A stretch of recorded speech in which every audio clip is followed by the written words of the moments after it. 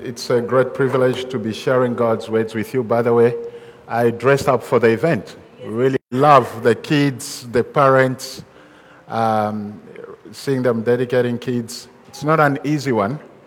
How many of you, by the way, believe that the breath that is in your lungs belongs to God? How many of you believe that? All right, it's fine. Some people, they don't believe. It's okay. Maybe before you leave this place, you believe that it belongs to God. I didn't want it to rush as we were singing that song. It is your breath. When we go back, this is not part of my message, but when we go back to the beginning, that's what we see happening in the book of Genesis. He breathed on a man when he created. It's the breath of God, which means that he's got the right to take it, he's got the right to keep it, to let it continue. And some of these things I'm going to be getting them come out in today's message because once we are disconnected from him, then there is no life. It's good to see some old friends coming here this morning to be with us. And thank you to those of you who are joining online. So today it's week 4 of our 5-week series.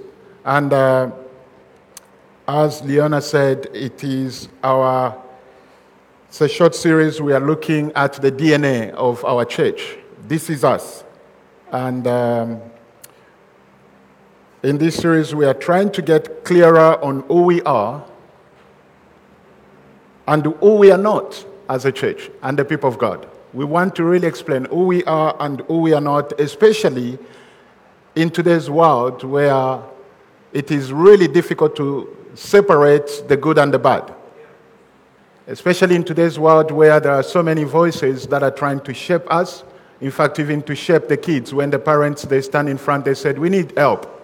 Please stand with us. We want God's help so that we can raise these kids in the ways of God. It's because they understand that the culture can shape the kids if we don't have the help of God to raising our kids.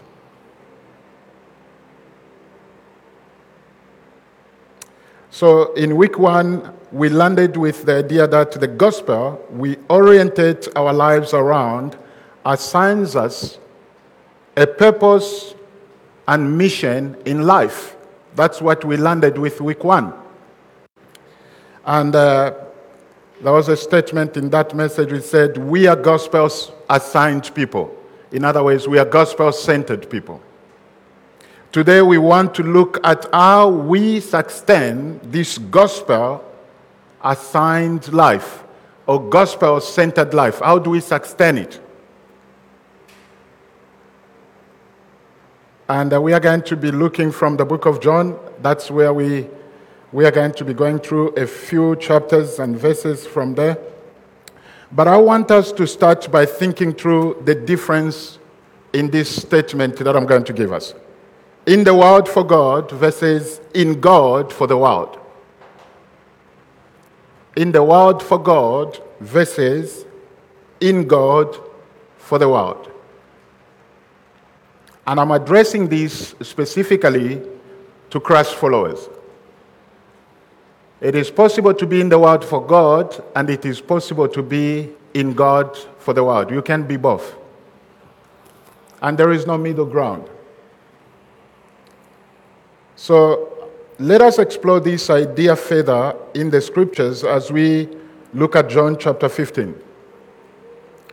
I'm going to be reading from NLT, but it's the same if you read from other version. Please stand with me. It's going to be on the screen. And today's theme, I'm looking at God's presence. And I'm wanting to affirm that Christ followers are the people of God's presence. We are a people of God's presence. God's presence in our life or in our lives, it's important. So let's go to John chapter 15. We read from verse 4. Remain in me, and I will remain in you. This is Jesus. For a branch cannot produce fruit if it's severed from the vine, and you cannot be fruitful unless you remain in me. Yes, I am the vine, you are the branches. Those who remain in me and I in them will produce much fruit. For apart from me, you can do nothing. Anyone who does not remain in me is thrown away like a useless branch and withers. Such branches are gathered into a pile to be burned. But if you remain in me, and my words remain in you, you may ask for anything you want, and it will be granted. When you produce much fruit, you are my true disciples. This brings great glory to my Father. Dear Lord, we thank you for your word. My prayer this morning is that, God, you will help us through the Holy Spirit to remain in you, Jesus. Father, we are the branches, you are the vine. Lord, I pray that you will empower us through the Holy Spirit to be the people of your presence, to be those who seek you, to be those who desire to be in you, and to be those who continue to remain in you. In Jesus' name I pray. Amen. So what do we discover here? I think just one word from all these verses, you will excuse my pronunciation, is proximity. I think you get what I mean. The closeness to God. That is a call. That's what we find from all these verses. It is a call to be close to Jesus. Jesus uses the imagery of the vine and the branches to help us understand what the life of a Christ follower is like. This is what he's trying to get us to understand. Your life, my life, our lives as Common Ground Church. This is the image that Jesus is giving us. And the picture here is that of seeing ourselves as branches grafted into the vine. We have to see ourselves as branches grafted into the vine. There is a life, sustaining, empowering life that a branch draws from the vine and into itself. That's what Jesus is trying to say. This life grows, it protects, sustains, develops the branch and everything connected to it.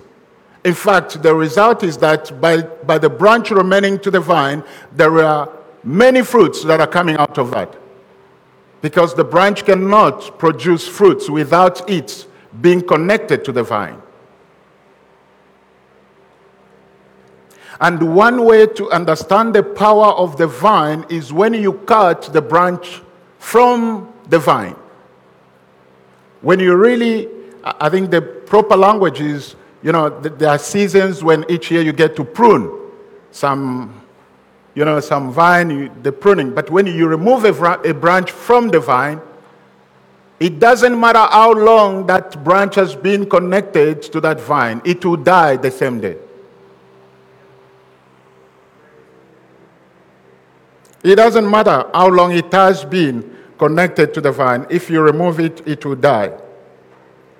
The moment a branch is cut off from a tree, it begins to die. And if you are a Christ follower, you might say, okay, if you are giving the picture of those branches and you are talking about death, but here I am. I have been so far away from God, but I'm still alive. There is what is called a spiritual death. There is that. And as we go slowly, we are going to see, as we look at different questions of, so what happens if we don't, or what happens if we do? We'll get to that. As I said, it's not enough for the branch to have been connected for so long, for many years, etc. The moment it's removed, it starts to dry. Now I want us to look at this reality, how it plays out, first in the Old Testament, and then in the New Testament. Remember, we are looking at what life as a Christ follower is like under the banner of God's presence. And I want us to read these verses slowly and see them as an invitation from God to live in Him in closeness to His permanent presence. Because a life of a Christ follower is to live on and in God and through God. It is not to live in the world for God, but it is to live in God for the world.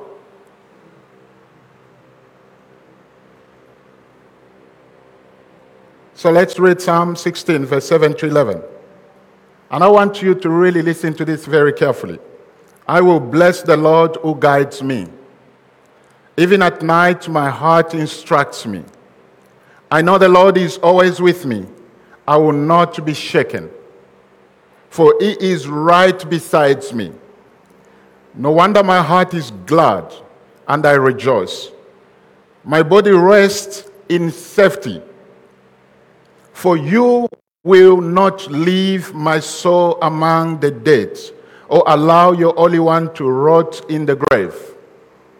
You will show me the way of life, granting me the joy of your presence and the pleasures of living with you forever. Is this not incredible? Now we go into the New Testament, Galatians chapter 2, verse 20. I have been crucified with Christ. This is Paul. It is no longer I who live, but Christ who lives in me. And in the life I now live in the flesh, I live by faith in the Son of God, who loved me and gave himself for me. I have been crucified with Christ. Paul is making a statement of historical redemptive fact. Paul is saying, I am dead. When I thought I knew everything before encountering Christ, when I thought I was doing right, when I thought I was on the right path, I was actually dead. But the time I met Christ, I actually died even to my sins and rise with him. I am a living being now. I'm a new creature. I'm born again. It is no longer I who live, but Christ who lives in me. A statement of present redemptive reality. It's not just in the past what had happened to me. Right now as I'm living, it is no longer I who live, but it's Christ who lives in me. In other ways, it's no longer just about my desire. It's no longer just about my will, but it is about the will of God and God's desire for my life, and not what I want for my life. It's what you want for my life. And the life I now live in the flesh, I live by faith in the Son of God, who loved me and gave himself for me. This is a huge statement. I live by faith in the Son of God. It's not I live by faith because I can wake up in the morning, I check how much I've got in my account, then I live by faith. This is not that. It's I live by faith because I can count on my job. This is not that. I live by faith in the Son of God. You can see again, it's the language of closeness, of presence, proximity. It's the language of being attached to the vine. In Jesus, in the Son of God, who loved me and gave himself for me. Living in light of the gospel right here and right now. In other words, Paul is saying, I cannot compromise. What I believe about God, no matter what happens to me, I am not going to compromise in this life. I will live by faith despite the circumstances and the challenges of this life. I am going to live by faith because I am in Christ. I am actually attached to the source of life.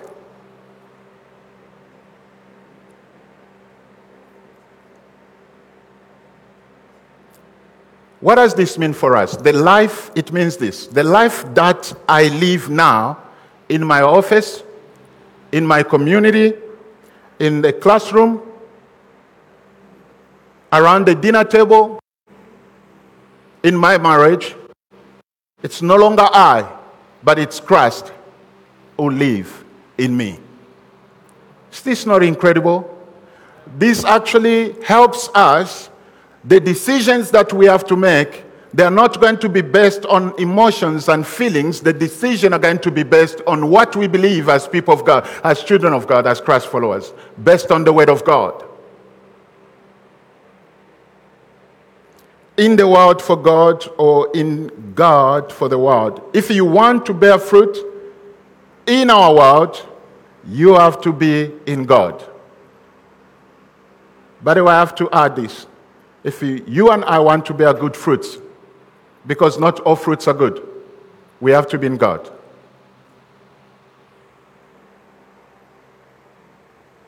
There is no substitute for proximity. You cannot bring something else and add on something else when it comes to be in a relationship with Jesus Christ. Let's read John chapter 1, verse 35. The following day, John was again standing with two of his disciples. As Jesus walked by, John looked at him and declared, "Look, there is the Lamb of God." When John's two disciples heard this, they followed Jesus. Jesus looked around and saw them following. "What do you want?" he asked them. They replied, "Rabbi," which means teacher, "where are you staying?" "Come and see," he said. It was about 4:00 in the afternoon when they went with him to the place where he was staying, and they remained with him the rest of the day. They remained with Jesus the rest of the day. They forget about John. The call to follow Jesus is that it is a call to closeness to him. It is a call to be in proximity to him, to be with him in his presence. And back in the day, when someone said, "Follow me," it's not like today. Today you follow people you don't know. It's not like Twitter. Follow me, you click. They don't know you. You don't know them. YouTube, you click and you sit and you're just following people who don't know you. They don't know about your life. You don't know about their life. But back in the day, it wasn't like that. You had to relocate. You had to pack your bags. You had to follow your rabbi. You had to be with him and spend time with him. It's not like today. And if you are celebrating by having a lot of followers, I'm sorry. It's just, I don't know how to call it, because it's not really real.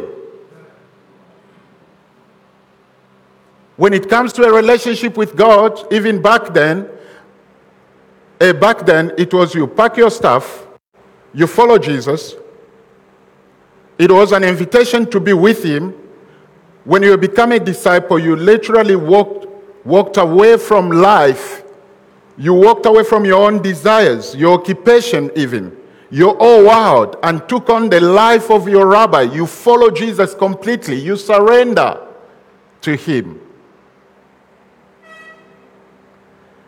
By the way, this has always been the way of God. Not only in the New Testament, it has been always the way of God from the start. The story of the Bible is driven and unfolds with God's presence being manifest with his people. We see this in the Garden of Eden, the tabernacle, the temple, the person of Jesus, the church, and the new heaven and new earth. It is the way of God to be with his people. You know, Eden was God's sanctuary, sort of a garden temple where God and people dwelt, when we read from Genesis. And fast forward to the end of our Bible, and we see a very similar picture, but on a much larger scale. All of heaven has collided with the whole earth to make a perfect sanctuary for God to dwell with man. In Revelation 21, verse 1 to 4, that's what we are told. Eden has returned and expanded into new heaven and new earth, where all of God's people enjoy his presence eternally. We are a people of God's presence. But then the question is, then what happened now that Jesus is not with us right now? How are we to follow him? Because back then you can say it was easy because they saw the man, they walked with him, and they could relate and they could actually listen. He could have conversation with them. They could have meal with him. What does it look like to be with Jesus on the other side after he has gone to be with the Father? Jesus prepared them for that. In fact, he prepared us also for that. Let's read from John 14. Jesus says this, "If you love me, obey my commandments." He's preparing his disciples, the first disciples, and he's preparing even those who come after. "And I will ask the Father, and he will give you another advocate, who will never leave you. He is the Holy Spirit, who leads into all truth. The world cannot receive him because it isn't looking for him and does not recognize him. But you know him because he lives with you now and later will be in you. No, I will not abandon you as orphans. I will come to you. Soon the world will no longer see me, but you will see me. Since I live, you also will live. When I am raised to life again, you will know that I am in my Father, and you are in me, and I am in you. I am telling you these things now while I am still with you. But when the Father sends the advocates as my representative, that is the Holy Spirit, he will teach you everything and will remind you of everything I have told you." Wow.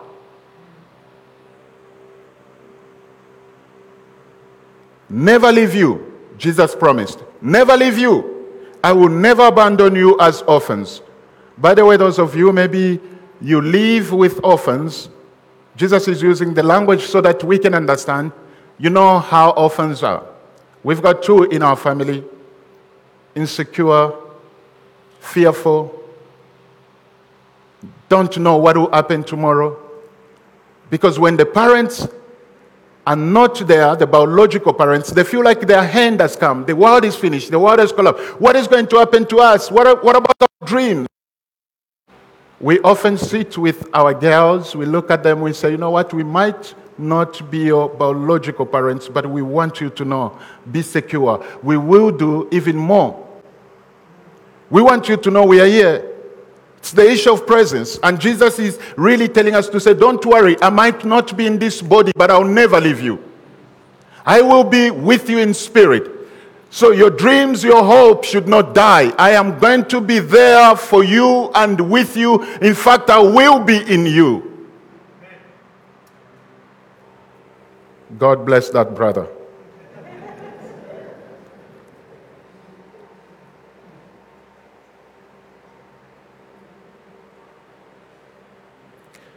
Jesus is not working with us, but rather he has sent us the Holy Spirit.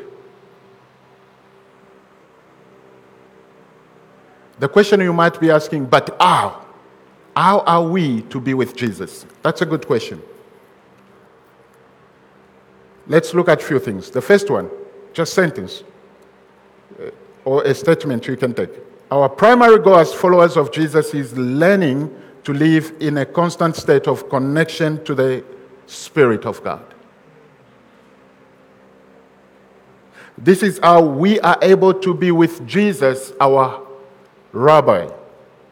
We have to be constantly be connected to the Spirit. We must invite him into our everyday moments and learn to always be in two places at once. Now I explain this. We have to learn to be in two places at once in this way. At home and with Jesus. At work and with Jesus. While driving and with Jesus. On dinner table and with Jesus. In your community and with Jesus. And with Jesus. We learn to be at two places at the same time. We learn to be with Jesus. While we are doing other things, we are with Jesus.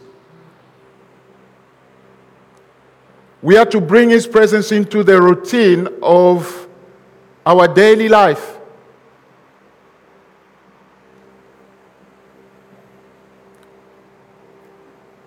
Dallas Willard says this: when it comes to God's presence, the first and most basic thing we can do, must do, is to keep God before our minds.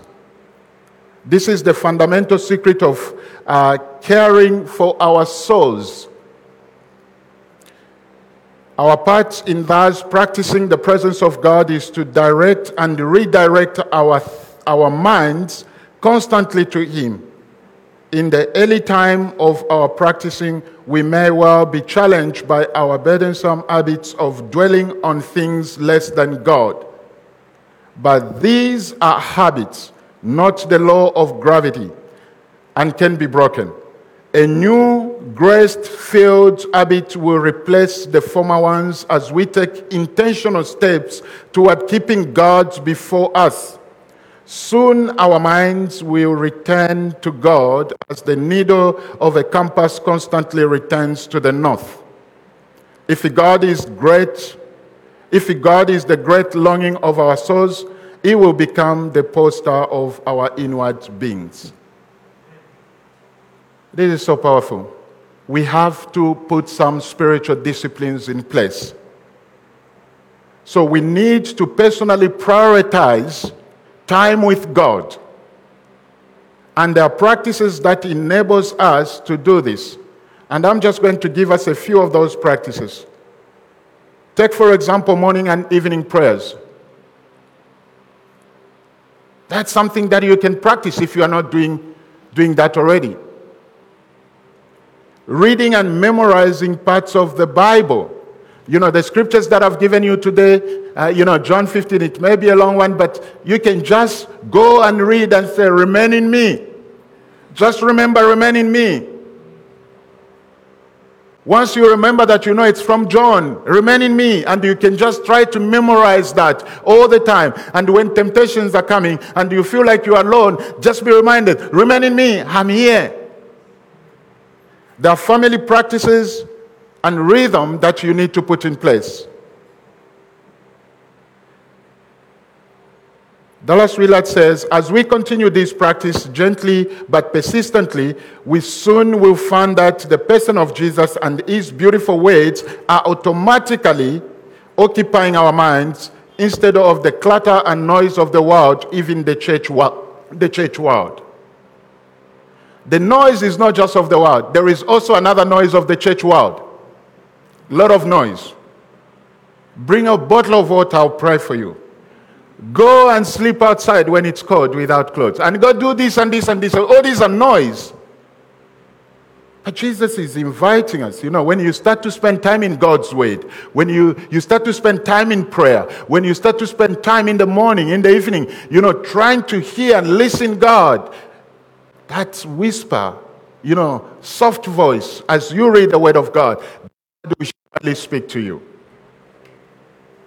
Let's take, for example, family practices and rhythms. God manifests Himself when we are together in a way that He does not when we scattered and on our own. Now, you have to get this right. I am not saying that when you are on your own, God is not there. But when we come together like this, there is a presence of God in a very unique way. This is why Jesus says that where two or more are gathered in His name, there He is with them. There is something, it is a promise that God has given to His church.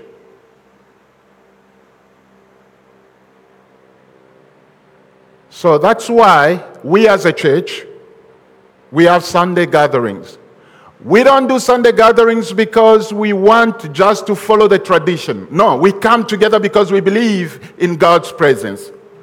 We come together because it is a promise. When we come together, Jesus is with us. When we come together, we are not just remaining the same way that we came, but God is doing His work in our lives. It's transforming us. God is bringing about healing, both physical and spiritual healing. That's the reason why we've got relational groups, where small groups of people gather to share their lives and to pray for each other and Christ is with them. That's the reason why we have on our calendar dedicated worship gathering when we come together. This is not to say, let's just put a lot of stuff so that people can feel more spiritual. No, we are very intentional because we know that we are a people of God's presence. And when we come together, God is with us.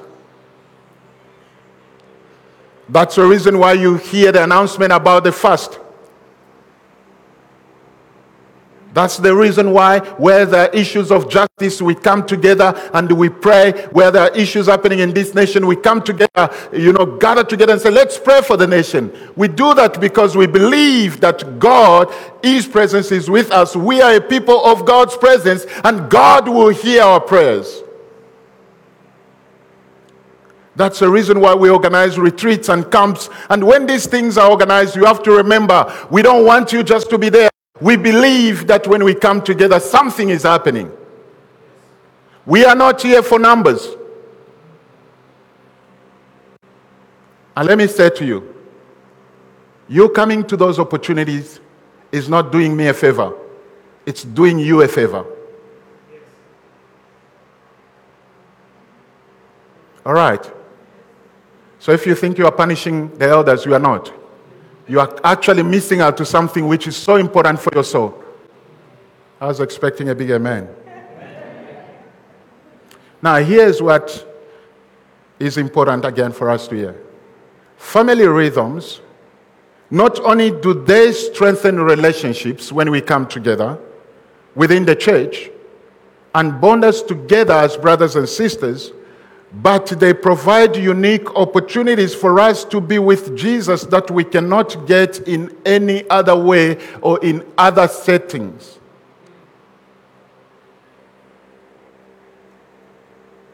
Friends, we have the biggest gift waiting for us.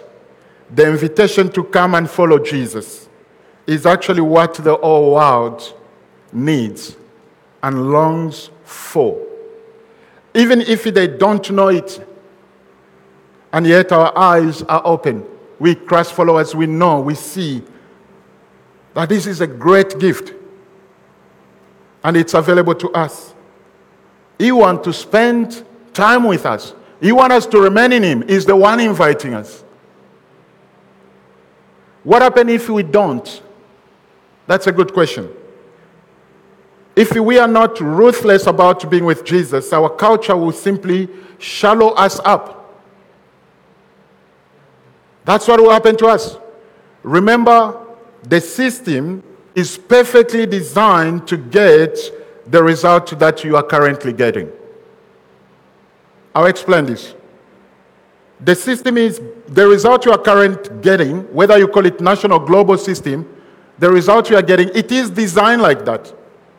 Never before in history has the world demanded more of your time, more of your life and attention than now.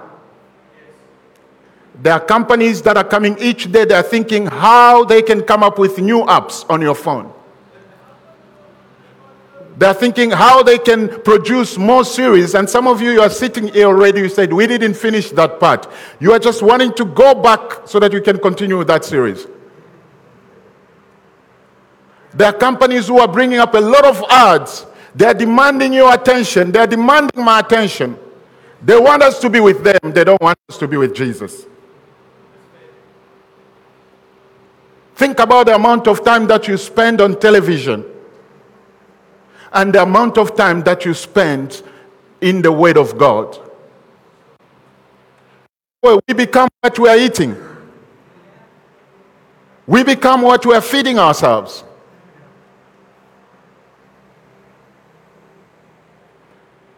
And guess what are the results? The result is more rushed. You know, if there is a place where I've never heard the word busy, it's in Cape Town. I am busy. I am busy. I am busy. I'm busy. We become, more rushed, stressed, fearful, isolated, alone, anxious, and trusting beings is who we are becoming, or we have become.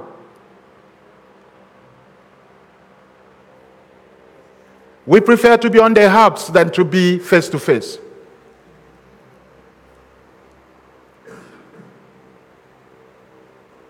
We are just becoming a reflection of the culture.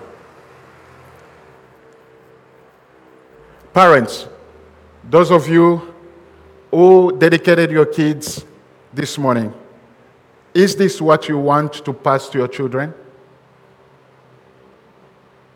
Fear, stress, rushed life, and all that?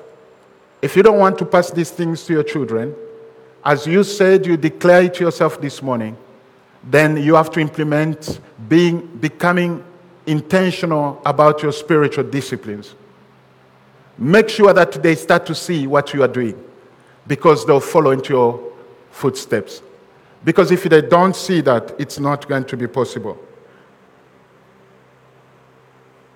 By all means, I am not an expert in this area of spiritual disciplines. I'm just an ordinary person who is struggling with issues like you. But each and every day I cry for God's grace and His mercy to help me so that I don't drift from His will. So I'm not spared from all these temptations that I'm talking about. We simply cannot expect our lives to look and be different than our world if we live like our world. We cannot expect our lives to look different. We become what we are feeding ourselves with. A lot of news, a lot of friends, a lot of family, a lot of, everything is a lot. We are in a culture where accumulating of things is acceptable. And the more you get, the more you want. But what happens if we do? And I'm going to be landing now. What happens if we do? What does this mean for our lives? How does this impact our church life? The answer is in John 14. Listen to this. I am leaving you with a gift. This is Jesus. Peace of mind and heart. And the peace I give is a gift the world cannot give you. So don't be troubled or afraid. This is a promise. Jesus said, I'm leaving you with this gift. As Christ followers, His presence is vital to human flourishing and our lives as Christians. Spending time with God, talking to Him, hearing from Him, just consider what happens when we do this. I'm going to give us a list, then we'll be out of this place. I know that you've had enough of me. And some of you are saying, can't you just land it? It is for your good, it is for my good. Now listen to this. When we give ourselves, when we implement, we prioritize to be with Jesus, this is what happens. It gives us boldness and confidence to stay the course. It shapes our moral imagination in a confusing age. It renews our minds. It calms our anxieties. It secures our identity when we are shaken by lies. That these lies, this is not me. I am someone else. But when we are in the presence of God, He affirms to say, it is you. This is who you are. You are not someone else. Reinforces our purpose in a world of competing visions. There are so many visions in this world, but it reinforces our purpose in life. Why am I here? Where did I come from and where am I going? It reinforces that when we spend time in the Word of God. It gives us clarity in our calling among all other options. But we become so clear that I am called by God to live a certain type of life, and that is not me. It allows us to locate ourselves relationally in the universe. It showers us with mercy and grace when we've drifted off. When we are going to the side, we know that there is the mercy of God. The mercy of God is new every day, every morning. The mercies of God is there, and His grace is available to us when we hold on to His promises. It shelters us from the storm of life. It provides an ear to listen when no one else is around.